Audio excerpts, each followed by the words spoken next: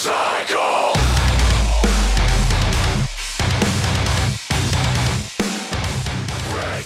Welcome to the Godly Manhood Podcast, where we seek to encourage men to consider how they can grow in godliness as men, husbands, and fathers by sustaining themselves with God's Word and applying it in their lives daily. My name is Emery Phipps. And I'm Brian Barnes, and tonight we're talking about family worship, something that we all should take seriously, and how we lead our families well to know the Lord, to grow in knowledge and understanding of His Word, and to keep the Lord central in our homes. But before we get into it, I got two things I want to talk about. Oh. I didn't tell you this. First of all, listeners, thanks for punching in. Go find us on Facebook and Instagram and share it with your friends so people know what we're doing here. If you think it's good, tell people about it so we grow the show. Okay. I want to say one thing. I have heard a lot of feedback in the last 2 weeks about this podcast from women. I expect our women audience to be growing over the coming weeks because it has been so funny to hear these girls talk. The best compliment I think we've gotten so far was really easy to listen to. I can just totally zone out when I'm listening. I'm like, I don't know if that's a compliment, Yeah, ma'am. I know. It's like if they're zoning out. Ma'am, thank you. I don't like white noise. Is that a good thing or what are we doing? And then got some affirmation from a girl in another state who was basically like, yeah, listen to your podcast. I go, I think you're going to jack up the algorithm because you're not really our target audience. It's a relative family member, I should clarify. I'm like, yeah, you're not really the target audience. You're going to mess up the algorithm, but hey, we'll take whatever we can get. And she's like, hey, take a play as a play. Take the play. So anyway, that was all good. So ladies, we're glad you're listening. I hope it's an encouragement to you or to the man in your life or whatever, the man you're looking for in your life. I think Emery once early on said, yes, I want my unmarried daughter to listen to this so she can become a married daughter and get out of my house. Yeah, So. and have a good godly man that's going to that I don't have to put 6 feet under. I love that. I love that for you. The other thing, seminary update. David and I are in a hermeneutics class right now, and I talked about it at Life Group. I want to talk about it here briefly because it was kind of a really interesting way to think about Scripture through the lens of a reader, and how are we to see God in the Scripture that we're reading, regardless of it's a narrative, it's a wisdom literature, it doesn't matter whatever part of the Bible you're in. And that idea is that wherever you are in Scripture, you remember and bear in mind that God is the main character of that section of Scripture, and the theme is whatever God is doing in that part of Scripture. And the minute we don't do that, the author of this book that we read, Dan Doriani, said the moment you don't remember that God is the main character and whatever God is doing is the theme in that section of Scripture, you'll begin to court moralism. And I've been trying to think about how some people get the Bible so wrong lately. And I don't want to be controversial or whatever, but I've been hearing about, people talk about the miracles maybe weren't really miracles. Maybe there's a scientific reason or there's some rational answer. The one I've been hearing a lot lately is maybe Jesus didn't really feed the 5,000 miraculously. Maybe he just encouraged people to share what they had. And the lesson in that is that if we share what we have enough for everybody. And I can't think of a better example of not recognizing that God is the main character in that story of Jesus, and that the theme is what God was doing. He was showing himself to be God, performing a miracle in front of all of these people and providing for the needs of people. If we don't zoom in on that text and see what God is doing and understand that that is the theme of the text, you'll turn it into a moral tale about sharing is good. Well, that's the same thing people do with the Sodom and Gomorrah story. Okay, They're like, yeah. oh, God only destroyed them because they weren't hospitable enough. Hospitality. But they don't go to the next verse. It talks about abomination and what they were doing. Yeah. But yeah, it makes them feel good about themselves. It's so they can say, oh, you're not doing it. I'm doing enough. And it goes back to, I think, the mentality so many people have that somehow their salvation is wrapped up actually in their works. That's right. That's where a lot of that moralism comes from. Yeah, that's right. I've been reading a lot about that too. But this is not the Seminary Roundup podcast, so I will. Dude, let's talk, man.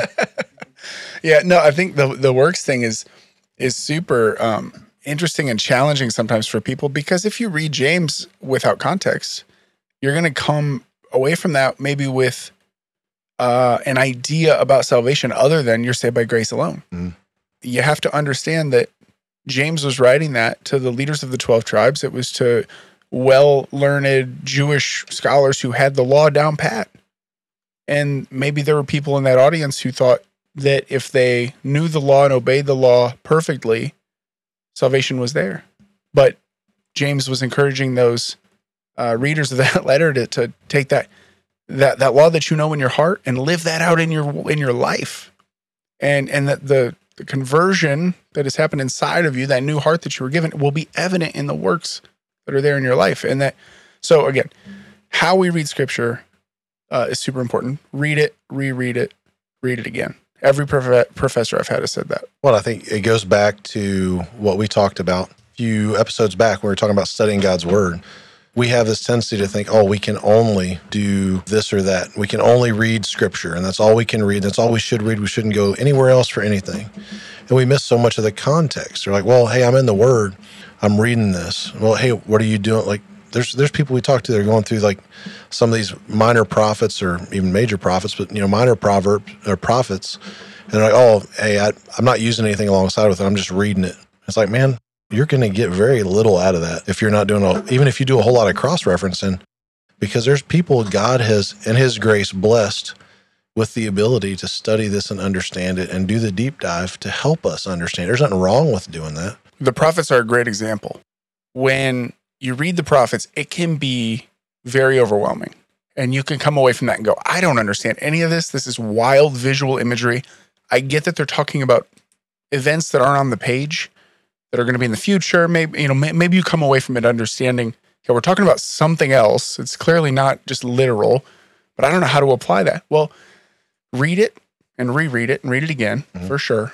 But yes, get a commentary, get a study Bible that can help you understand that many of these prophetic utterances were fulfilled and realized not long after they were uttered. Some of them were realized long after, and some of them are yet to come.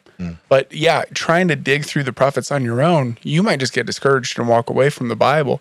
I know I did early on. I mean, it's like, how am I supposed to think about all of this wild imagery? Well, God has put that in there for a very important reason. And anytime somebody says, thus says the Lord in Scripture, we know that person meant it with enormous weight. The audience had to hear it.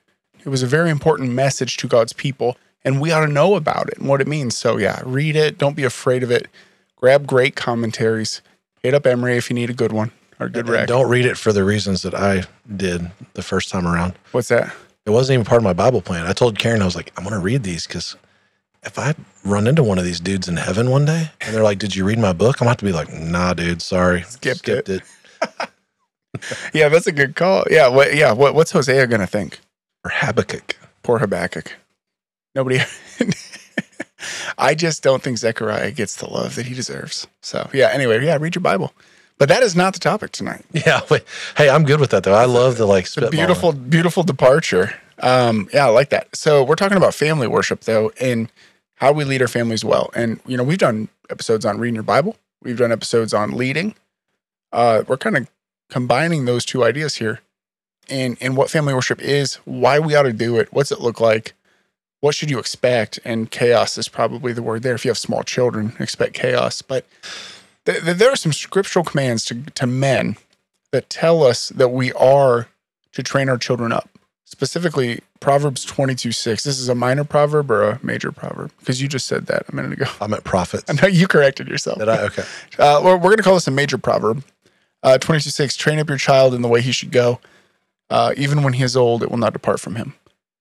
I wrote that on a whiteboard, and my old eyes, I can just barely get through that. So, welcome to the club, buddy. Yeah, we'll see how this goes.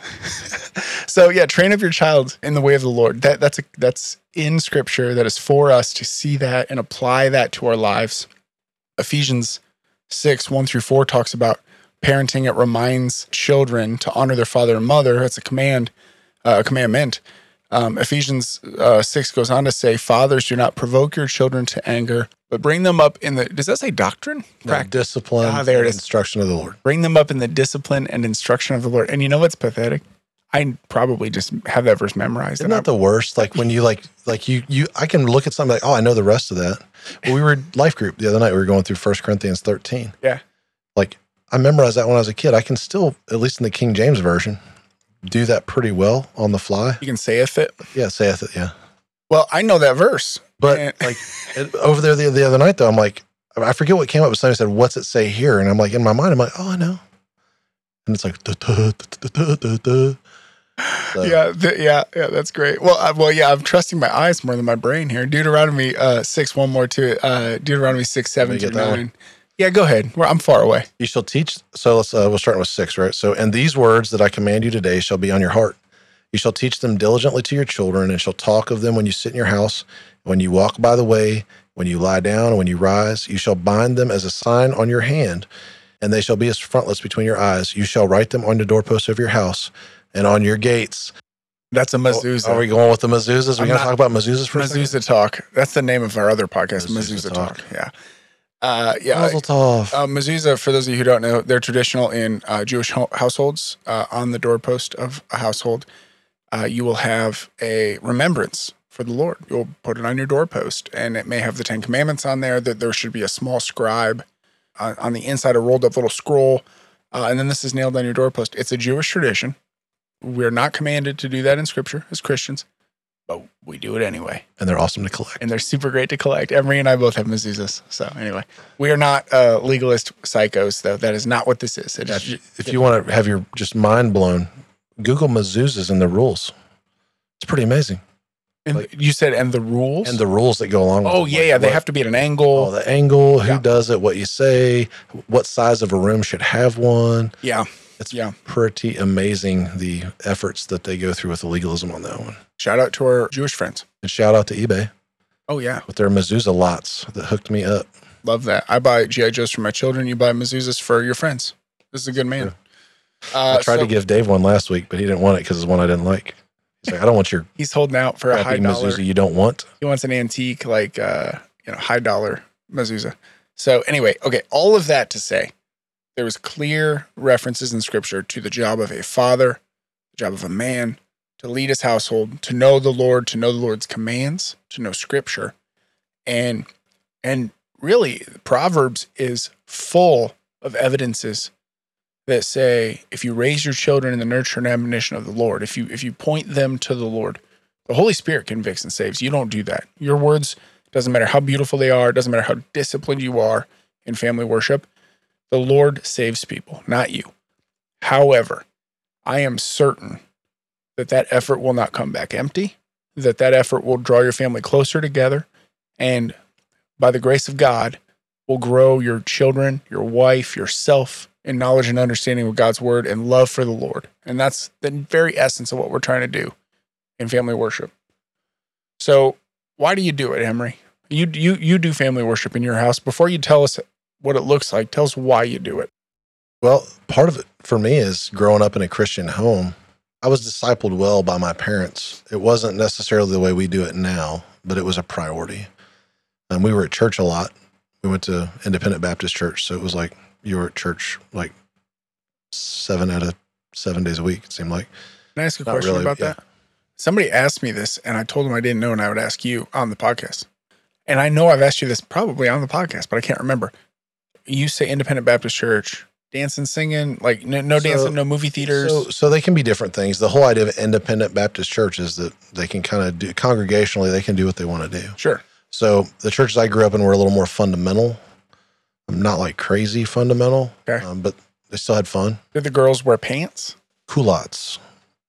You couldn't wear pants. I don't know that word. I've heard it. I Culottes just don't are know like what it- dress pants. like slacks or like flowy They're pants? They're like they go a little bit below the knees. Think of Like basketball gauchos. shorts Oh, for ladies. for ladies, but like denim. I think of gauchos. They had to go below the knees because Okay. anything above the knees causes people to stumble. Long hair?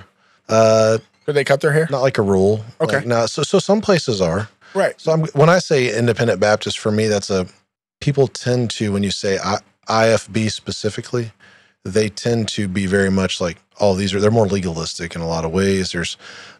Women can't wear pants or shouldn't wear pants, and you shouldn't do this and you shouldn't do a lot of shouldn'ts Yep. from a salvation or from a bearing of fruit perspective, Sure. fruit inspection, for lack of a better word. Is that a phrase that they use? Oh yeah, Fruit inspection? fruit inspection. All dole. We got to inspect some fruit. So growing up in those kind of churches, like you went to, I wouldn't go 7 days a week, but we were there Sunday morning, Sunday night, Wednesday nights. Could you listen to secular music or music at all? Oh yeah. No, but I have friends though that grew up in churches that would be called independent Baptist churches that they only listened to hymns. They didn't have a television. Right. So like, that was not you. no, we had TV. I watched the Goonies in the 80s. Okay. You know, my parents were not good independent Baptists. No, I'm just kidding. So we would do things within the household. My parents discipled me. They would try to, even in discipline and punishment, explain to me why it was sinful. Oh, that's great. So I praise God for that. Like that was how I was brought up. I didn't come to faith in Christ till I was 27, but I grew up in that environment. So when I got saved, and even beforehand, like we were a big VeggieTales family even before I was a Christian. It was like, looking back on that, I'm like, oh, it's a lot of morals, not a whole lot of depth. But right. My kids were good though, even though they were heathens. So anyway, the why behind that now, once I came to faith in Christ, it was like, okay, well, I want my kids to know these things. I've neglected. So at the time I had 10-year-old, maybe about a 10-year-old, well, 2004, so 7, 8-year-old and like a 2-year-old or something like that. Numbers are a little off there, but I had 2 kids, both under age of 10. And I'm like, I want them to know about Jesus and I want to do these things. And we were at churches we ended up at a church that was, Sunday morning, Sunday night, Wednesday. But frankly, at that point, I didn't really know what to do. And I wasn't being discipled well in that moment. So that fell to the wayside a little bit. It would come up. I wouldn't do anything specific, but I knew my kids needed to know this stuff because at the time for me, it was like, I got to do this to save my kids. That was my mentality. So as I grew in my faith and recognized like, oh wait, I have the responsibility. That's right. What I was doing before was I just drop them off. My kids are being discipled every Sunday morning, every Wednesday, every Sunday night. I can't tell you how many families I've heard in passing at our school where my kids go to a Christian school and they'll say, well, this is our church. Like what they get here is church. So we don't go on Sundays. Goodness, dude. And you know me, that sends a shock down my spine. Like, I'm just like, no, you're wrong. And by the way, we got a menagerie of teachers here with different faith backgrounds. A lot of them don't go to church as I talk to them. Some of them are Catholic, some of them, right? I cannot count on this school to give my children a proper Christian education. Many people do, though. And I will tell you, brothers and sisters, reconsider, recalibrate, go to church. It's not going to happen. That's your responsibility. Like it is our soul as parents, the most important thing we do. I mean, Scripture bears that out. What God say to them? Hey, do this thing. Like this is your responsibility. You're supposed to do this. It doesn't say you should consider. No, not at all. It says do it. Yeah, do it. Yeah. And as Christians, the most important thing we can do is go to church. And one other thing to me is like I'll run into people that have the like, go ye therefore shirts and disciple the nations type things. Yeah, I affirm. That's awesome. But they aren't doing it in their house. And that is your number one mission field. It's your number one mission field. And but they're the same people that say, oh, I send my kids off to school because that's their mission field. And I'm like, but you're neglecting discipling them at home. It just blows my mind. Are you raising up disciples? Yeah. Right. It's hard to hear. And you want to shake people. Lovingly. Because again, I'm sitting here talking. As I said, I think last week, the theme of the show may become, what did Emery mess up this week? And Brian. So yeah, I say all this saying, hey, I've done all this stuff wrongly. I've messed it up. It wasn't the focus. I still mess it up now. There's days where I'm like, dude, we're just not getting to that. This week in our household has been especially difficult. Yep. We fit it in a couple of days and usually in the middle of the day because it's when I was like, oh, if we don't do this now. Right. So doing those things. So it boils down to a recognition that Scripture commands me to do it. Yeah. And I can't rely on other people to disciple my kid. Like this, no. It's just not, I'm failing as a dad. Well, and I do that. Give me a little bit as like from the perspective of a minister of students. For those of you who are uninitiated, that's code for youth pastor. We just don't call them that. There might be parents who have that vibe towards you, right? Like Emery's got it. I don't need to do it at home. What would your advice be to parents of teenagers who maybe are just kind of relying on somebody like you at the church to handle it on Sunday nights? Should have printed this out just so I could read it, but I did a parent meeting when I first came on as student minister. Yeah. And Jonathan was in there and we had some parents coming because they were getting to know me. I'd been at the church, but there was a new role. And the first thing I told them was, and this is in any literature we pass out when people are asking about our student ministry, it says, we are not the primary disciple of your student. Love it. You are the discipler. Anytime I send out correspondence, we're partnering with you as parents. I'm not with your kid. I forget the numbers, but if you just think about it roughly, if kids come every single week, and if we count every week, so 104 hours out of the year is the most that they're going to spend with anyone within the student ministry. Right. I don't do math, but there's a whole thousands of hours that I don't see them. Right. You're there with you. That's your role. So we try to make it very clear that, hey, this is not our job. Our job is on Sunday nights. We're going to disciple your kid when they're here with us, and we're going to talk to them throughout the week, and we're going to encourage them. And if they call us, we're going to go grab them and get coffee or get with you if they have an issue. We're going to partner. We're partners. Yeah. So the expectation is, hey, I'm going to tell you as a parent, this is what your kid needs to do this week. I'm going to tell them too, but you're going to know. This is the scripture memory for the week. Yeah. These are things you can do. For a while, I would send stuff out to parents. Hey, here's a thing you can just drive time discipleship, dinner time discipleship. Just ask this question. Stop doing that, frankly, because we're blessed in our church. There's a whole lot of at-home discipleship going on with our students. Because people come to me and say, hey, I'm using this. What can I use that's better? Hey, I want to do this. Can we do this? So I just try to encourage parents that way, like, just do something. Like it's like, I feel like this may be the catchphrase of our show other than do push-ups. It's just do it. Just do something. Yeah. Like this is another one that you can do it poorly. If you don't know, just do it. Better to do it poorly than not at all. Yeah, just to sit with them, share with them what you're learning. Be vulnerable. But there's so many resources these days. Like there's not a good excuse.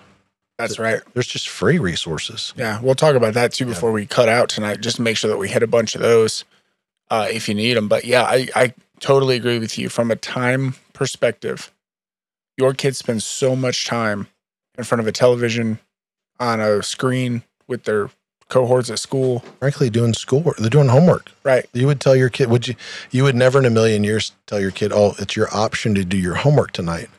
But we're very quick. And I say we because this was me before I frankly repented of the sin of it, was me saying, hey, this is not as important as your homework.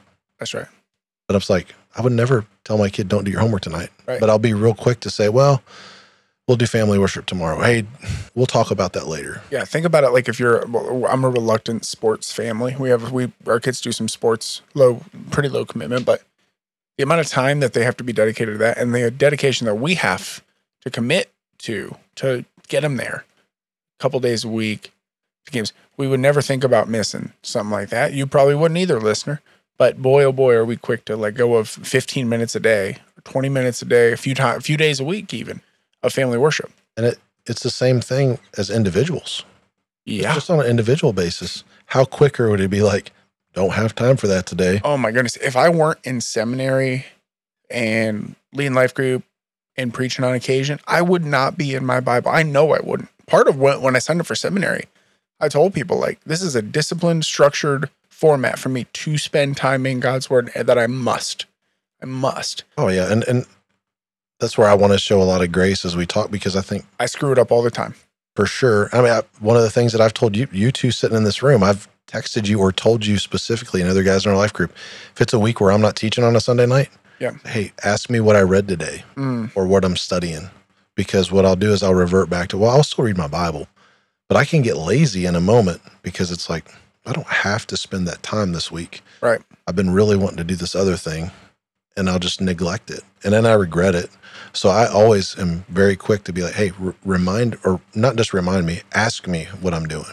Yeah. So that way I don't get the chance. I'm being held to account. And that's so much of being a godly man anyway, is being held accountable by your peers and other believers to hold your feet to the fire and say, hey, this is your responsibility. You should be doing this. And I know we did a whole episode about read your Bible, but Dave and I right now, our professor said something like in the second week of this class, he was like, look, if you dedicate like 7 to 10 minutes a day of intense, slow Bible reading, where you're just really focused in on it, if you're coming off of nothing, if you're doing nothing right now, that can change your life. Yeah. If you're doing 0 minutes, go to 7. If you're at 7, go to 15, whatever. But I think the point is, again, doing it poorly is better than not doing it at all. Robbie Gallaty, I haven't mentioned him in a couple episodes. Hit the dinger. Ding, ding, ding. So Robbie Gallaty, he did a study a couple of years back, and it's in one of the books that he put out, but I'm not going to make the number up. The gist of it was, the more someone's in the Word, just reading their Bible, all the other spiritual disciplines, giving, serving, name the spiritual discipline. Prophecy. Yeah, right. All those other spiritual disciplines will be more evident in their life. They'll be easier to come by because they're just reading their Bible a little bit every week. Yeah, I totally agree. What's it look like in your house right now? Can you talk a little bit about like kind of what you guys do? What do you run through? Well, typically I Vaseline my hands up and start juggling chainsaws. Perfect. Trying to keep their attention. Yeah. Really, until about 5 years ago, it wasn't much of a thing in our house. 5 or 6. Like there were some little things here and there. We'd read a Bible story. We'd pray together. We'd do things. But there wasn't like an intentional focused time. Yep. So starting out, it was just like, hey, let's try to read some scripture. But I have a very large age range of kids. So, at that point, my oldest daughter, she was probably 15 or 16-ish. And so I had to do something from a 16-year-old all the way down to like a 2-year-old. And we're all together. Yeah, that's hard. That's hard. So we would do scripture, but then I was like, I'm not going to do this well because I'm not going to take the time to prepare because I was frankly just lazy in a moment. Sure. So I started researching, like, well, what books are out there? What are some things we can do? What can we be reading? There's just a treasure trove of things. So we started just taking a book that has a focus on a scripture, talk about that, little devotion with it, and some questions, kind of follow up. So there's just so many things like that. So we would focus on that. We're using a book. I can never remember the name of this book when I try because I never look at the title. Why would you? It's by Truth 78. I'll put a link in the show notes. Okay. But trust me, we use this book because I just used it today. I believe you. But it's great, man. We got it at T4G like 2 years ago. I didn't go to that one. Yeah, Truth 78 Publishers has just amazing stuff anyway. Okay. Really thick book, and it walks you through the storyline of Scripture. So this is Old Testament focused. Yeah. So you start with a main Scripture passage, and then it goes through a story, has some photos. It's usually about 3 or 4 good-sized pages. And then it closes out with a focus on like, where's the salvation? How's this point back to salvation? How's this call us to repentance? How can we pray? And it has like specific questions at the end of it. So the kids, it's good for all age kids. Right now when we do that, we're using it for a 15-year-old down to, a 7-year-old, and they're all actively engaged in it. And we'll switch it up every now and then, but primarily that's what we do. So we do that. I don't sing. I'm not a singer. I wish we did, frankly. Yeah, me too. Me too. That's something I've talked about, but it feels weird to me to kick YouTube on and like sing a song. Oh yeah. Because I'm not musical. We have done a bunch of times. I'll get my guitar out and we'll just do some songs for sure. And it's awesome, but it's informal, and it's usually like I'm just working on stuff anyway. Yeah. And then they come in, and then they bring their guitars in, and it becomes chaos. And I go, all right, this is too chaos. Somebody pick a song off this list of hymns. We're going to sing one. And they do it, and they get really engaged. So I'm like, I'm leaving fruit on the table here because they will do it. Yeah. And the older they get, the less probably willing they'll be to do it. So yeah, I need to reevaluate that. We've done that a bunch of times, and it's always super awesome. Mm-hmm. So yeah, and if your family is doing music and singing, write in and tell us how you do that. Do you do it with YouTube? Do you do it with Spotify? Do you play the piano? Because you're awesome. I mean, because we need ideas in how to improve this for our life. So I know Chris and I have talked about trying to do like a little printable booklet. Yeah. With some words, maybe even like some really simple chords. Like a hymnal? Yeah. Because that's a thing. Sounds really dumb. I don't know if you've ever heard of these. Well, I collect hymnals also. Hymnals are the best. But they have the music. For people like me who like maybe 10 songs to choose from, I could print it out. I could give it to my kids to look at. And there's like a YouTube video that would be good for me to karaoke along with, basically. Yeah. Because it's just hard to find. Hey, I want to be able to. So just trying to streamline that to where people within our church at least could be like, hey, this is actually something we'll use. Yeah. I think we're overthinking it. I think that's a great idea. Yeah. Just here's a little hymnal or a little, it doesn't have to be like 10 songs that are easy for kids to sing. The T4G pamphlets had the 10 songs in the back. And we use those in elders meetings to open elders meetings for 10 years. Yeah. And so, we don't sing anymore. And then we, pray. We do prayer time, talk about the kids. What are they?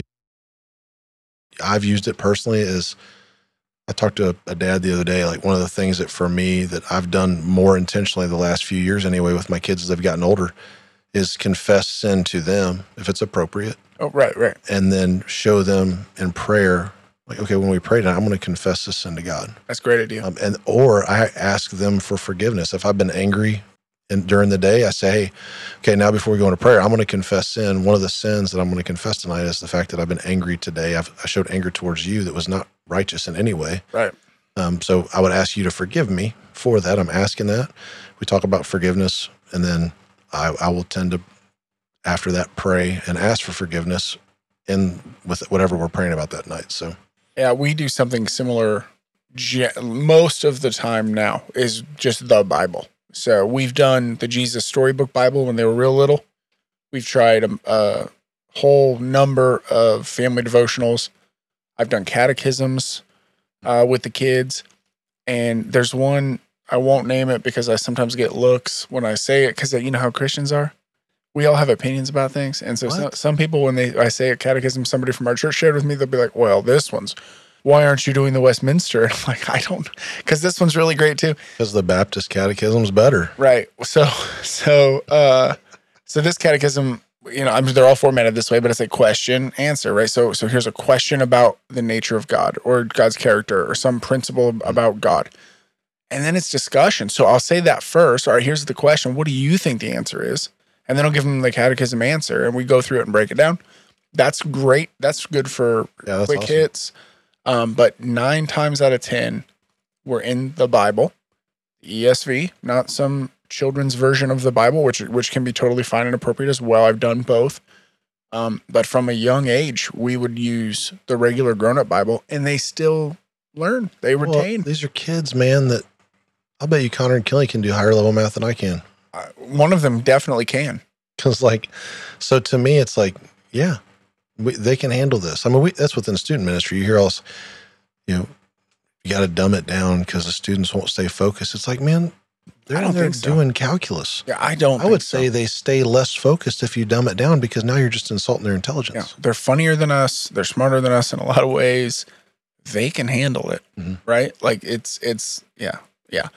And when you get to sticky parts or words, stop, slow down, explain it, tell them what it means, and you're going to bear a lot of fruit in that time together. We sometimes I'll just do family worship will be more intellectual than like book driven. So it'll be like last night my wife had this list of questions in a book she's reading, like Everybody's a Theologian or something, to some new book she just got.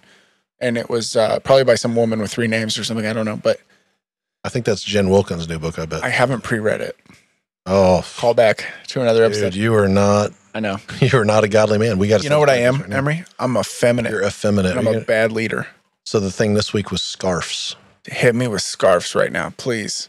Yeah. So somebody took a picture of Paul David Tripp, who's a dapper fellow already. Yeah. Got the mustache. Awesome mustache. Usually he's wearing like the grandpa sweater.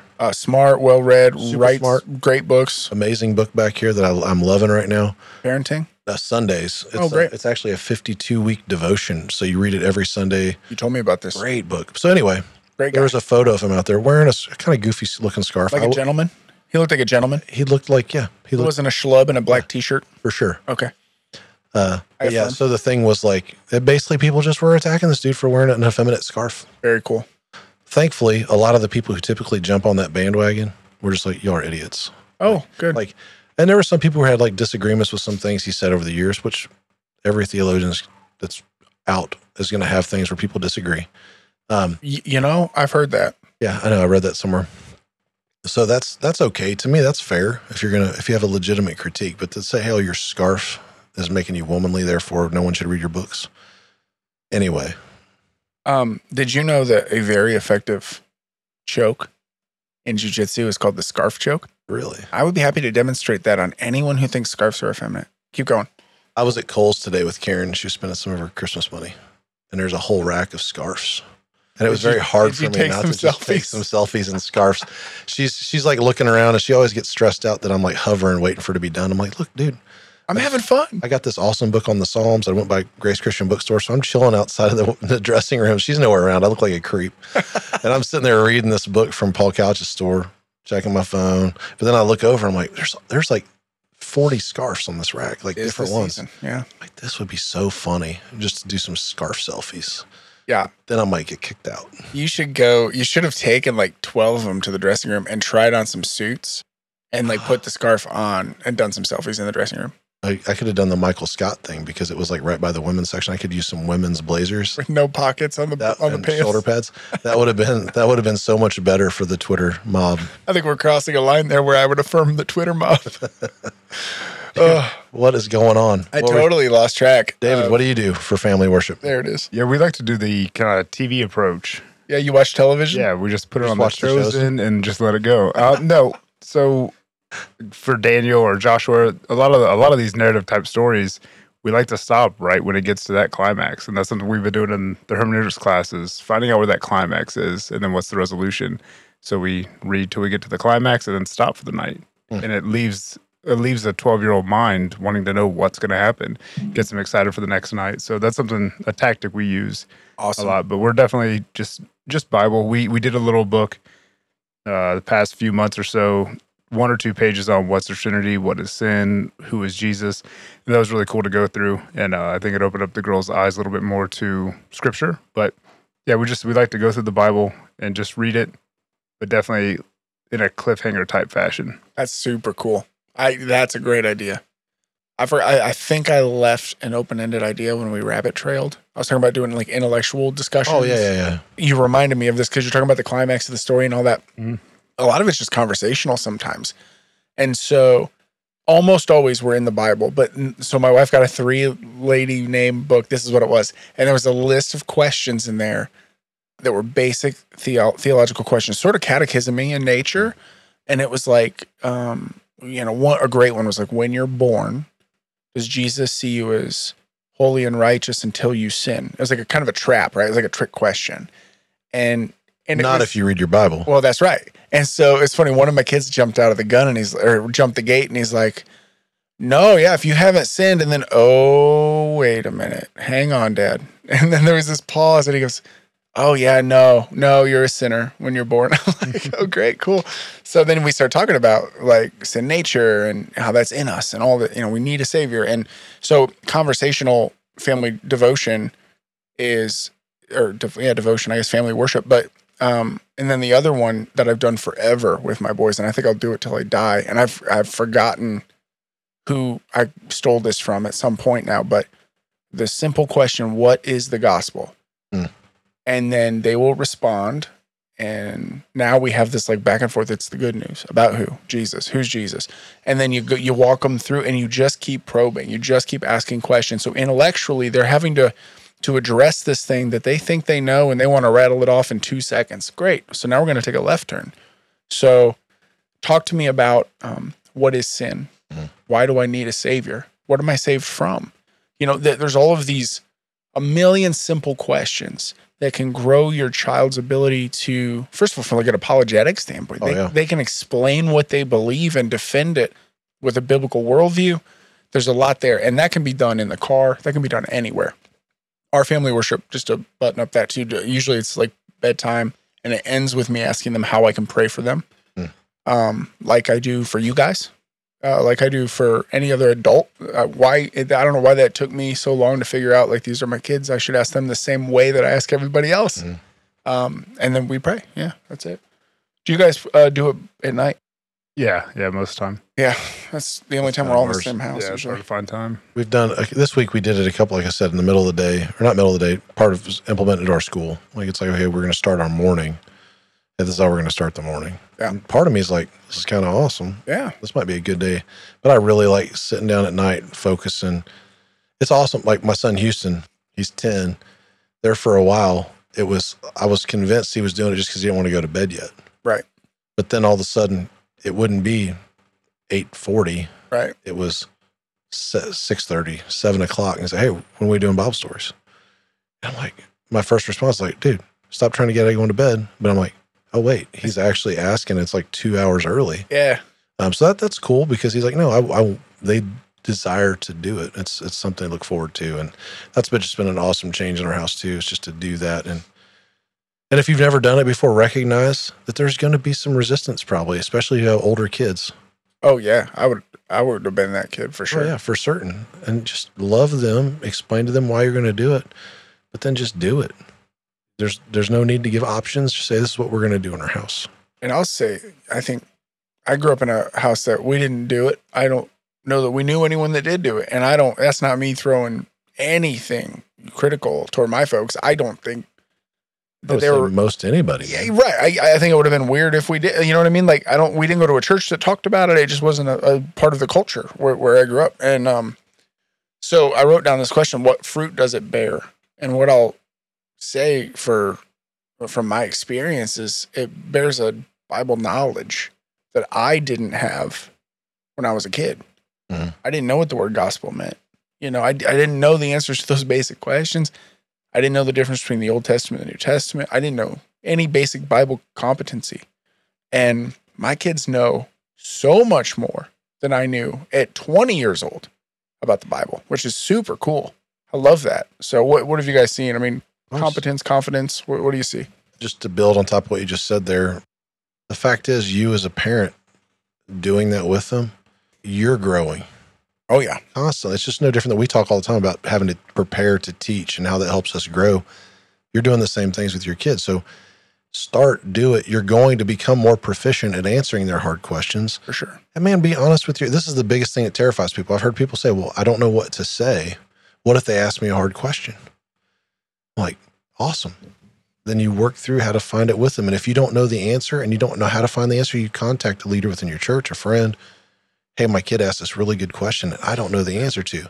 And guess what? After you research it, guess what you're going to know the answer to for the next time somebody asks? When I was new in my industry of working in finance, there are a million things I didn't know the answer to. A million things.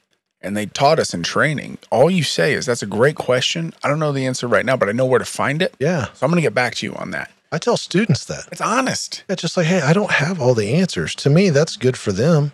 Right. Because then they don't feel intimidated. When am I going to know all the answers? It's like, oh, well, if it's okay, if Emery doesn't know everything, it's okay that he has to go and do this. And what I typically will do is say, hey, I'll get it. I'll get you an answer and I'll show you how I got it. Yeah. And then we'll work through it together. And if you have more questions, we'll figure it out. It's a resource. It's teaching them how to use resources. Yeah. Yeah. And could you imagine if you didn't want to go to your job because you were afraid you wouldn't know the answer to a question? Oh. I mean, that's being a human. That's what we do. Again, going back to the whole idea of sending your kids off to school. If your kid came home from school and said, I didn't know the answer to this question, but I didn't ask him because I was going to be embarrassed.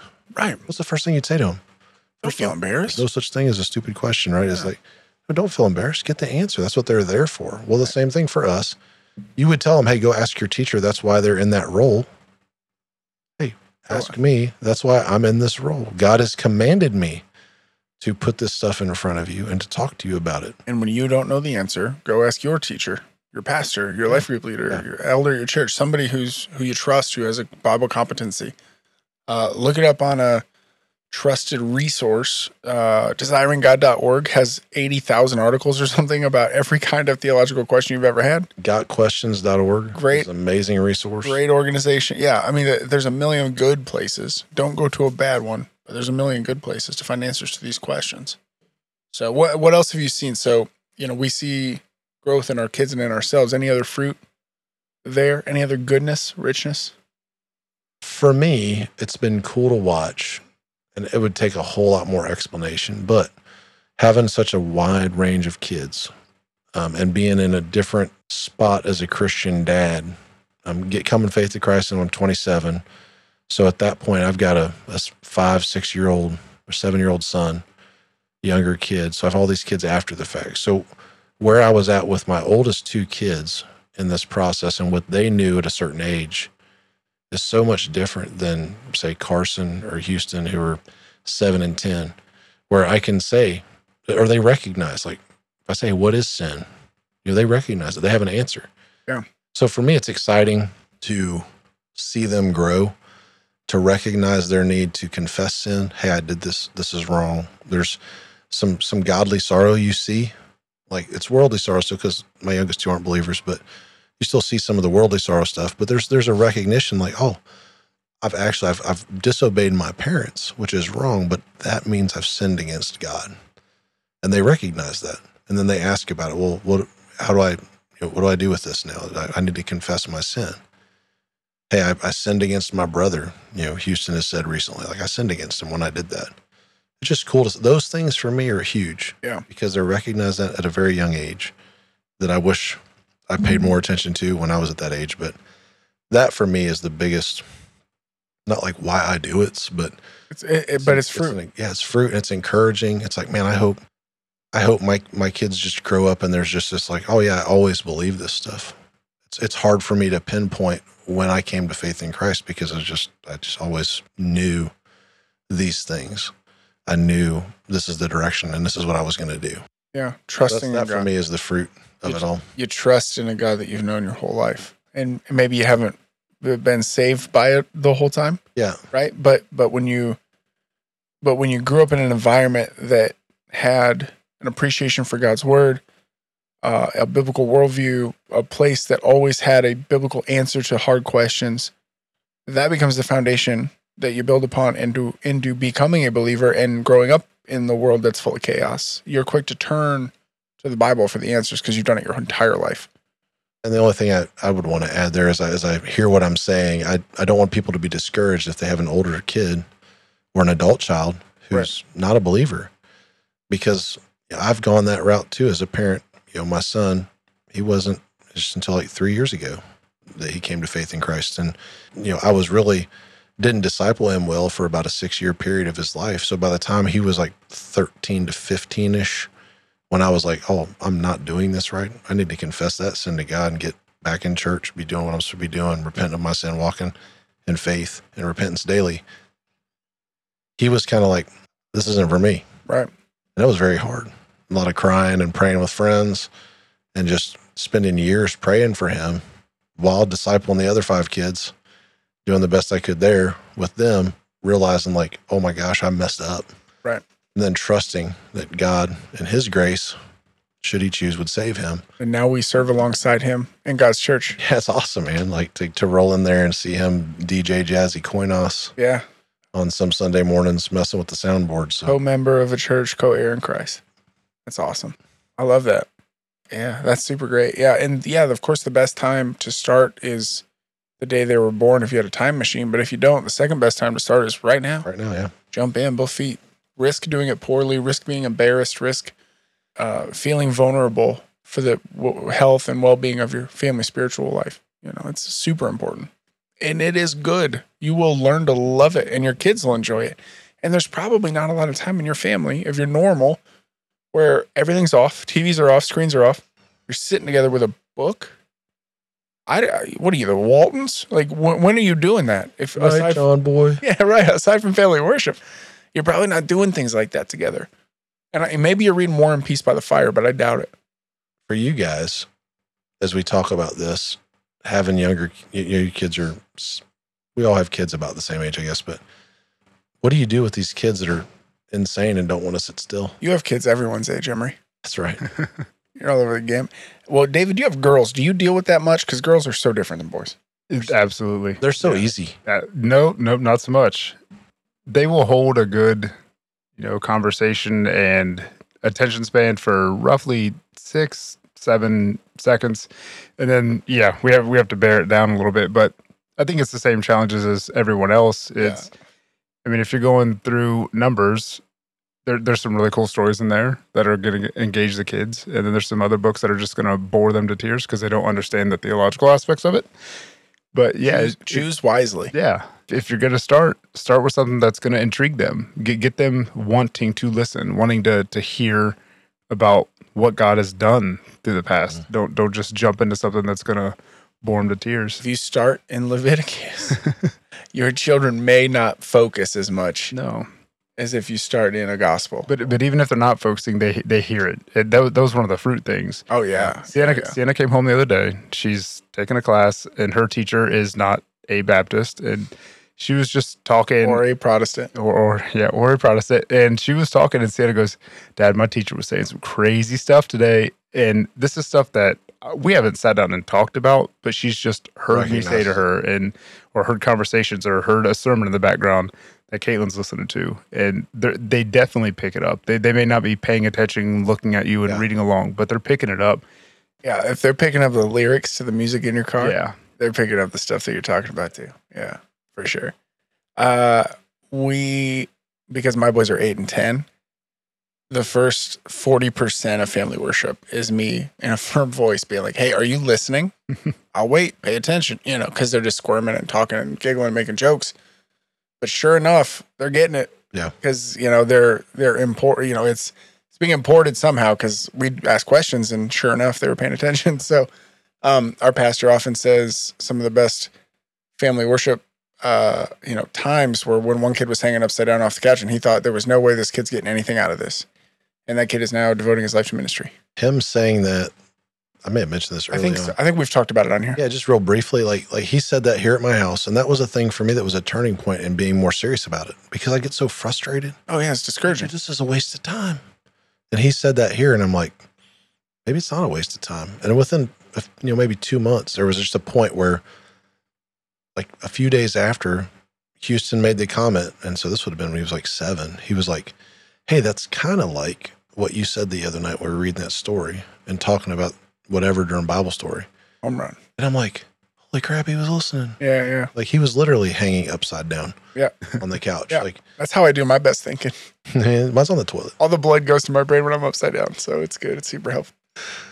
Yeah. Well, and look, I think the aim for this, the reason the Bible says to do it is because God wants us to love him back. He wants us to see his faithfulness. He wants us to know him. He wants us to trust him, to believe him, to count on him, to turn to his word, to see him. That's how he communicates with us. And if your desire is for your children to love the Lord, you better spend some time loving the Lord with your family. Mm-hmm. And that word worship is about applying worth, W-O-R-T-H, worth. And it's worth it. Mm-hmm. And God is more valuable than our entire life could ever be dedicated to showing him. And if you want your kids to love the Lord, you got to show them that you love the Lord and spend time. So, yeah, anyway. Anything else we need to hit on family worship? I got a couple good quotes that I just wanted to toss in. So there are books. If you're like, hey, how does this work? I don't know if it's Beeke or just Beeke. Joel, Beeke. I've got his... I would say Beeke. I don't know. I got a bunch of his books. They're expensive. Big systematic theology he just came out with over there. But he's got a great small book on family worship. And if I remember right, it's free on PDF. When it is Beeke. Because when his family came to Ellis Island, it was Beekeeper, and they took off the... Are you being serious right now? No, I'm not. Oh, I was like, dude, it's amazing. I've never heard of this guy. I'm sure he's awesome. Ancestry.com. Sorry, keep going. So, but I think his book on family worship is actually in a PDF that we can just post. We'll put that in the show notes. Don Whitney has a book on family worship also called Family Worship in the Bible and History and in Your Home. And I've not read this one, but I've seen quotes from it, so I looked some of those up. One that I love is this one. Consistent father-led family worship is one of the best, steadiest, and most easily measurable ways to bring up children in the Lord's discipline and instruction. And then he quotes Jonathan Edwards, and I really love this quote. It's every Christian family ought to be, as it were, a little church. I love that one. I love them both. You made me think of something with that father-led thing. So let's talk for a minute to women. I'm glad you bring that up. Yeah. Yep. To women who do not have husbands, fathers for their children, or maybe you're married to an unbeliever, or maybe you're married to a man who is sinning against God and his family by not leading you well spiritually. We're going to do a whole episode on marriage next week. But lady, if you're leading your family worship time because your husband will not obey the Lord, God is glorified in that. Your children are blessed in that. You have my full support and encouragement, and I want that to be great for you and for your family. Hold fast to the Lord and do it. Do it unto the Lord. Don't allow a bad circumstance, somebody else's sin, or tragedy in your life keep you from obeying the commands and giving your children this beautiful gift. And there's biblical backing for the fact that you as a mom can influence your child greatly. Of course. 2 Timothy 1:5. So this is Paul talking to Timothy. He says, I'm reminded of your sincere faith, a faith that dwelt first in your grandmother Lois and your mother Eunice, and now I am sure dwells in you as well. Love that. That's awesome. Way to pull that, by the way. Boom. I never would have thought of that. That's so good. Yeah. Faithful mothers are so important to godly children, and to godly children grow up to be godly men and women. So hold fast, trust in the Lord, do your very level best, get them in a great church with good, steady, rock solid, believing men that can be a part of your life in a good way and encourage them and all that. So anyway, yeah, made me think of it. I want to. We've talked about a couple like catechisms and things like that. Just let's spitball some things that either books or things that come off the top of your head that you would point people to. Like you've talked about catechisms. So like there's a New City Catechism has. That's the one I wasn't going to say. Oh, well, I love it. I like it. They have an app. Yeah, they on got your an phone. app, New City Catechism. Awesome. I love Paul Cox at RefTunes. Oh yeah. Love his stuff. He's got the Baptist Catechism Mhm. that's illustrated. It is amazing. I think you can get it at Founders Press right now, I think is where he's selling it. But if you go to RefTunes on Facebook, REF. REFTOONS, his There you stuff is amazing. He's got coloring pages with Puritans. Like, it's great. Love that guy. I was an early Patreon supporter of his when he first kicked off. Cool brag. Got some of his cool custom artwork on my wall. Yeah, so that's awesome. Places like that. We'll put some of the books that are specifically like leading you as dads or moms to, hey, what's family worship look like? We'll put some links on there on the show notes. The Jesus Storybook Bible for little kids. I mentioned that when they're real little, that's a great way to end every Bible story with the gospel. Kevin DeYoung's got a new, I think it's ABCs. something Bible. Well, ABC's is the small one. Yeah. It's like thick. I have it. And Crossway actually has weekly curriculum that goes alongside that if you sign up for it. Nice. Oh, More Than a Story is the name of the book Yes. that we've been doing. Yes. I've heard of this book. So great book. I can't recommend that enough. So we'll throw some, there's some things out there. There's books. Theology by Marty Machowski. He does, him as an author, amazing books for kids. Can't remember some of the names of them off the top of my head, but Theology is what it's called. It is great. It's a catechism type book with scripture, pictures, and things like that. There's a soundtrack that goes with it. Great songs. Did Robbie Gallaty write any that you want to say? Hey, Rob, actually, there's a great book that, I'm not going to be able to find it. So this guy actually passed away. He was one of a guy that worked with Robbie Gallaty and Replicate. Chris, can't remember his name. I'll put a link. But he has a whole book on discipling your kids. Matthew Chandler, I think, did a book, Family Discipleship. Yep. So there's books. There's so many resources. Don't let your fear keep you from taking the steps Huge. to do these things. And reach out to your friends, see what they're doing. Get some ideas from your church. And if you're forging a path here and you don't have people in your life that do it, look, reach out to us. We're happy to point you in the right direction. But it is clunky at first. It feels maybe a little tricky. Mm-hmm. Anything in life worth doing is hard. Yep. Go do it. It's super worth It it. just gets easier. Yeah. Okay. I think we did it. Yeah, I think so. I got a good speed dating question Oh, okay. this week. You don't have to. Do you guys have any? I don't want to force the issue. I have one, but you can go first. You Okay. go first. You guys in some phases of your childhoods were in churches. So I talked about what reminds us of church, or what we think of when we think of the church when I was preaching on Sunday. So the question is, what is that memory for you? Is it a smell, a sight, a thing? When you think of church as a kid, a positive association. For me, it's the hardwood pew and the green and the red hymnal. And they would say, we're going to be in the green hymnal, page 413, or we're going to be in the red hymnal, Yeah. page 229. That's what I think of. And the ugly puke green carpet. At our church, we had the same thing, wooden pews. We had the multicolored hymnals. But when you walk out of the back through the back doors, you go downstairs. If you go to the right, it's the bathrooms. If you go to the left, it's the cafeteria. I thought you were going to say this is where we smoke cigarettes. Nope, definitely The didn't do youth that. group. But you would go into the cafeteria, and every Sunday after church, they would start setting up for life group or for youth group that night.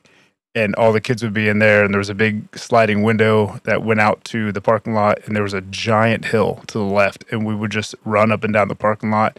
That's the memory that I remember, just the layout of that building. Definitely. And we'd always go out back, out the sliding doors, and run up the hill and back down as cars were leaving, and that's a great memory for me. Yeah, that's exactly what I'm looking for. I had a lot of very similar experience. Yeah. I'm sure most people did if you grew up in church. And I want our kids to have these things, by the way. For our kids, it's the youth room is what they're going to remember. Oh, yeah. Wrestling to the death in the youth room after Dude, service. there's some Basketball at straight- night. It's like injuries that go on in that room too. Oh, it's Many kids I've seen coming out of there like, "Ooh." one eye Steak stuck on the shut. Yeah. They have fun. So mine would be, we all, I think, mentioned wood pews. But when I was a kid in Zweibrücken, Germany, Zweibrücken Baptist Church is where my parents went after they got saved. They were doing this would have been 80, 81. And that church, if I remember right, started around 75. So they started building, they had to build their pews. I think you're in Germany. You're not going to just go buy some. I was literally going to make a joke about this because of how old you are, and they literally were building the pews. Yeah.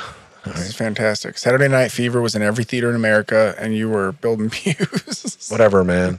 Go ahead. But one of the things that I remember is the smell. So that we used pine, and it's not a good pew material because there's like sap and No, stuff. in oak it. is traditional. Yeah, so but that's what we had. So we built, I remember being as a kid with all these guys at our church building these pews out of pine boards. So when I smell pine, Yeah. like a fresh cut pine board, You think of pews? automatically think of pews, man. Like, and that's why I've got one, but that one's not pine. That's a great story Yeah, that's or a great awesome. memory. Yeah. But yeah, so, and you said puke green carpet. Yeah, bad.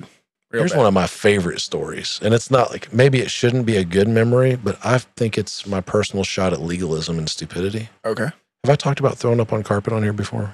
I think you've told me, but I can't remember. Okay. You know what? It's a podcast. Listeners can hear stories twice. Okay, good to go. Go ahead. Hit the fast forward button if you've heard this one. So when I was a kid at this church in Virginia, it was the first time like I witnessed this church. There was a church split over carpet and things. So the meeting was all this anger over what carpet was going to go in, right? Yeah. People leave. Oh. Carpet gets put in Over the color of the carpet. over the color carpet. Back of the church, there was like these swinging doors, like not saloon doors, but kind of like they could go both ways. Like kitchen doors in a restaurant. Yeah. Yeah. There was a set of them. And I would have been in fourth grade. So I can't remember the color of the carpet off the top of my head. Somebody does. Somebody left the church Somebody over it. knows. I come in and my stomach had been bothering me. I just drank a whole red, like fruit punch Gatorade. Nice. So I come in as soon as I push the doors open. This is during like either Sunday night or Wednesday night service. Okay. Come from the bathroom, push the doors open. I make it maybe 2 steps into this sanctuary. Yeah. I barf up all of this red Gatorade all over this carpet they just put in that the church had split over, Oh, this is great. right inside where you walk in. Yeah. So to me, I count this as a crowning, achieving in God's providence moment. I barfed this all up because that stain would never come out. So after all that angst and irritation, Did people accuse your family of like this was political? no, but I remember my mom saying like she tried her hardest to get that all out. I bet she did. And you know, my mom, she was there scrubbing. Hands and knees with a brush and a bucket, Man, I'm and sure. I feel bad about that part of it, but otherwise, I wish I had a photo. Yeah, well, yeah, 'Cause it's right, great. right. Because But like to me, it's like good on Emery for throwing up all over this carpet that the church split over. well, the irony's thick there, obviously, but like there's just such a lesson in it. Like you were caring about the wrong things. Oh, for sure. Because you know what carpet's there for? It's there to get thrown up on. Yep. And that's it. And oh man, I've heard a lot of foolish reasons to leave a church. Color of the carpet is like a joke I've made. That's legit. It's crazy that somebody cared that much. And if you listener care that much about the color of the carpet, you're not going to hear me when I say don't be that way. Okay. Do you guys have questions? Well, what's yours? Oh yeah, the pews and the hymnals. Okay.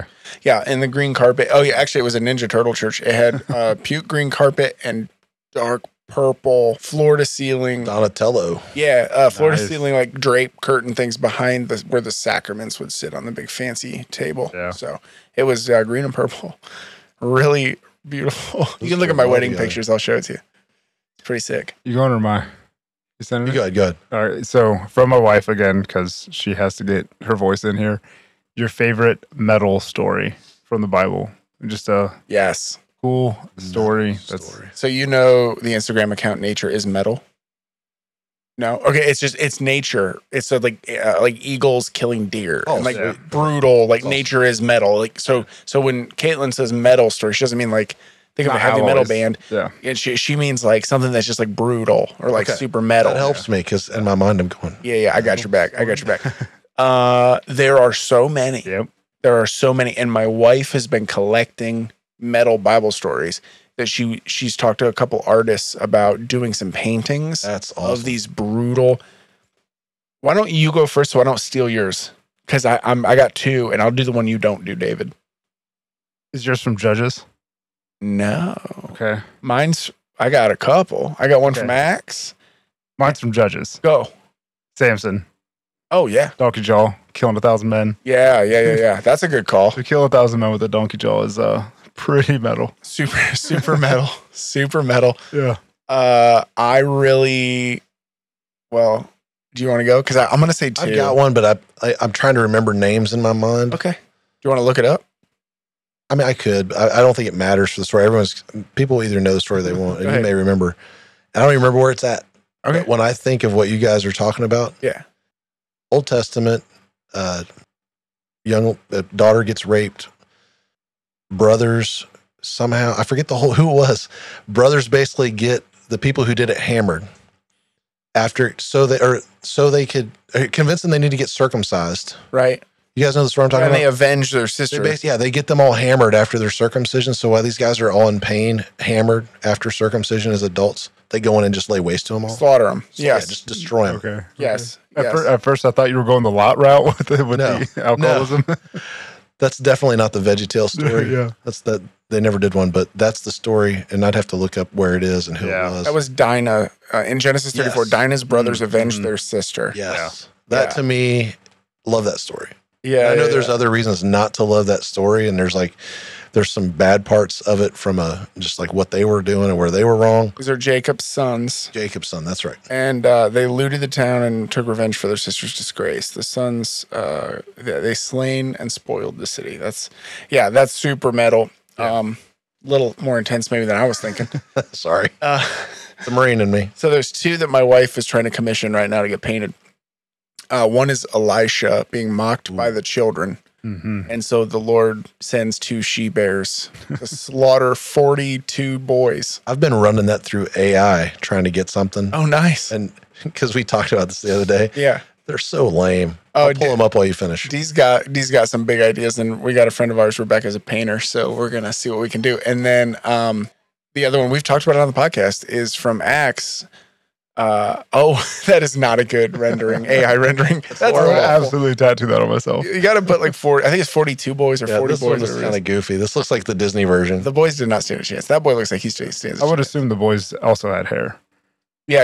Yeah, AI was not. They're understanding what mocking I was doing. Elisha. I tried numerous times. Who they presumably are making fun of him for being bald because They called him bald head. well, no. The reason they were making fun of him is because prophets shaved their heads. Yeah. And so they were mocking God because he was a prophet of God, right? So anyway, bigger story there. Read it, reread it, read it again. The other one is in Acts. We talked about it when Herod essentially was a glory hound, and the people, he did this big grand speech. He's in his royal robe, and and they're chanting, "This is the voice of a God, not of a man." And he's like, "You're darn right." You know, he's just kind of taking that in, and it says he an angel of the Lord basically took care of him, and his guts were eaten by worms, and he breathed his last. And that's where we see Blastus, the chamberlain, who anyway set that up. But yeah, that's a good one too. So we're gonna have some new artwork at the Barnes house. That's awesome. Nice. We have a Spurgeon quote. That's a good one. Yeah, in our living room about if they're going to be damned, at least let them step over our bodies on the way to hell. It's a prettier version of that. And so now my children, once in a while, they'll be like, "Can we say the thing on the poster in the room?" And I'm like, "Sure can't." And nope, you can't. If you're quoting scripture, you can talk about hell. Anyway, so so those will be coming our way. Yeah. Caitlin, good submission. Most metal Bible story. Send yours in. If you have a favorite wild Bible story, shoot it to us on Facebook or email thegodlymanhoodpodcast@gmail.com. Emery, do you have a question? If you could wear a costume around every day, and no one would think it weird. That no one would think it's No one would think it's weird. It'd just be the most normal thing, but you got to choose. What would you wear? Like, I think of like these kids that just are rocking Batman costumes when they're 5 rolling around. But that's Kroger. weird. But No, this when they're little wouldn't be. kids, they're awesome. Like, if I was a little kid, I would like, if it wasn't weird, what would you Does dress it have up to as? be like a superhero or No, just a general Just in costume? general, what would you? Okay, A costume of some sort. got it.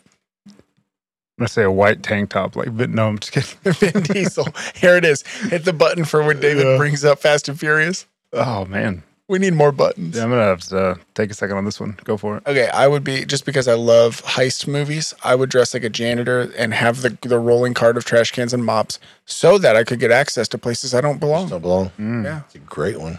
I just, I like a lot of those films. What do you got, Emery? Question bringer? I didn't even think about this. It was just something that popped in my head. Now that I'm like thinking about it, I'm like, I don't know. It's going to be kind of lame. But we talked about Ninja Turtles earlier. Oh, yeah. It's Yeah. on the brain. I got a thing for Ninja Turtles. Oh, they're awesome. So for me, like, I would dress as a Ninja Turtle. Yeah. And maybe work hard at getting some ninja skills. I just think it'd be kind of sweet. Did you Definitely say- Raphael. Did you say you'd wear a cardigan?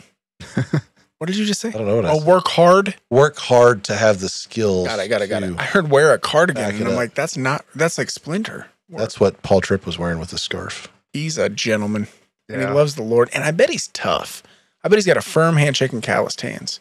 Yeah. I know nothing about him, but other than I like his stuff, he's a smart guy. So something with a robe. You guys talking about Ninja Turtles? Like Are we Shredder, talking Shredder would be awesome. Like a gentleman's bathrobe, No, or like a like sensei? a cape-ish robe. Shredder or Vader Darth or Maul. Oh yeah, Vader. There you go. yeah, something like that. I don't think Maul had a cape. No, he did not. I was No. just trying to make a Star Wars Speaking thing. of Darth and he beat me. Maul, Yeah. What about him? the lamest character. Well, worst Star From it- Wars movie. Yeah, but like, Oh boy, we're in the nerd. What weeds. are you guys even? Have you We're- seen Episode 8? We're in the nerd weeds. first off, episode 8. No. Oh, wait. He yeah. wasn't in episode 8. No, he wasn't, He's but you saying said it's worst worse one. than one episode. Oh, okay. Blue Get it. Milk Bud. What That's was all I got number to say. 8? What was number 8? Uh, Rogue One? no, that was like No. an independent movie. I thought don't one's even know the amazing. names of them. They were so bad. So, Okay. but Darth Maul. Yeah. He was in all the previews. Correct. And that's the only reason I went to this movie. He didn't Like, have a dude, line of I dialogue. may want to be in the dark side of the Force. This guy's amazing. Yeah, look cool. And it was the lamest, like, 3 minutes. You have to read the extended canon, friend. Oh, What is He the gets canon? spider legs, What do you- comes back. what do you- Wait, there's half books. awesome. There's books to this stuff. yeah. You don't read the Emery. Apocrypha of Oh, Star Emery. Wars? Is there really books to this? Oh, Emery. Emery. Yeah. Before the movies. Like Really? 40 years worth of comics, graphic Wait a novel, minute. all sorts of stuff. George Lucas got a you contract to have like no idea. make the So- movies of the book. So, but like, you're being like genuinely like, if I went and looked up like Star Wars books, Go to there's your gonna be, public like, a library. run There's through. probably a room full Oh yeah, of them. yeah, Okay, like I'll read hundreds, these. and if not, I mean, I there, would there's find this thousands way by more now. interesting. There's thousands by now, and they're way better stories. Okay. When I was in had eighth, no idea. when I was in junior high, it was like shelves and shelves Oh yeah, of Star Wars Really? books. Yeah. I just assumed they were made like because of the movies. they are fan fiction. They're not part Oh, of so the they're Star filling in Wars. gaps. So like when George Lucas made the movies, this was his idea. There wasn't books he made them off of. No, all these books came later, and they're not Oh. part of they're not part of the actual That's story. different. There are books that are continuations of the story now that Okay. Marvel owns it, but Yeah. I'm gonna step right out of them nerd weeds real quick. Yeah, that's brutal. Yeah. But yeah, something with a cape. Going back to that. Wow. I just want to apologize to the listener for the 14th week in a row. I don't like nerd stuff, nerd culture. I don't like any of it. And here we are. I don't again. understand it, but I can. I don't. I guess it depends on what are we talking like when we're talking nerd stuff. Well, it's definitely like some people would put Bigfoot in that category, Probably right? like the kids were watching The Hobbit the other day. I want to beat my head in a wall. mm-hmm. I'm like, I can't watch this. I don't really think you're like into nerd stuff generally. Yeah. No, I know David. It's just David is the problem. But I brought up the Star Wars. I'm not thing. even me, into the Star nerd Wars stuff isn't anymore. the- I just have the knowledge of the nerd stuff from I mean, a previous like, life. Star Trek is super nerdy. No, Star Trek is for geeks. Nerds are different than geeks. Nerds are smart people, and geeks are just No, weirdos. geeks are the smart ones. Smart ones. You know what? I'm going to do it. This episode is dedicated to our friend Ken Baddiston, the most jacked, cool nerd of all Yeah, time. he's a nerd, not a geek. And I try to make fun, and I'm like, what am I gonna say? Like, he's got a beautiful wife. He's jacked. He's a fireman, and he's the biggest nerd of all time. Yeah. He's impossible to make fun of. So anyway, we're gonna dedicate this to our friend, our brother in Christ, Ken Baddiston. Anything else for the good of the order? We do it all? Yeah, we're good. Okay. Send us your questions, thegodlymanhoodpodcast@gmail.com. Before we forget, because there'll still be time to sign up. Men's event at Koinos. If you haven't checked it out, I shared it on our Facebook page the other day. February 2nd and 3rd. February 2nd and 3rd. I think it's going to be awesome. Yeah. Get signed up. I'm teaching a breakout. Are you doing a breakout? Nope. No? Okay. Yeah, it'll be awesome. A lot of fun. Come be a part of that. And yeah, anything else? No, I think we're good. Thanks for listening. All right. Have a good week. Peace.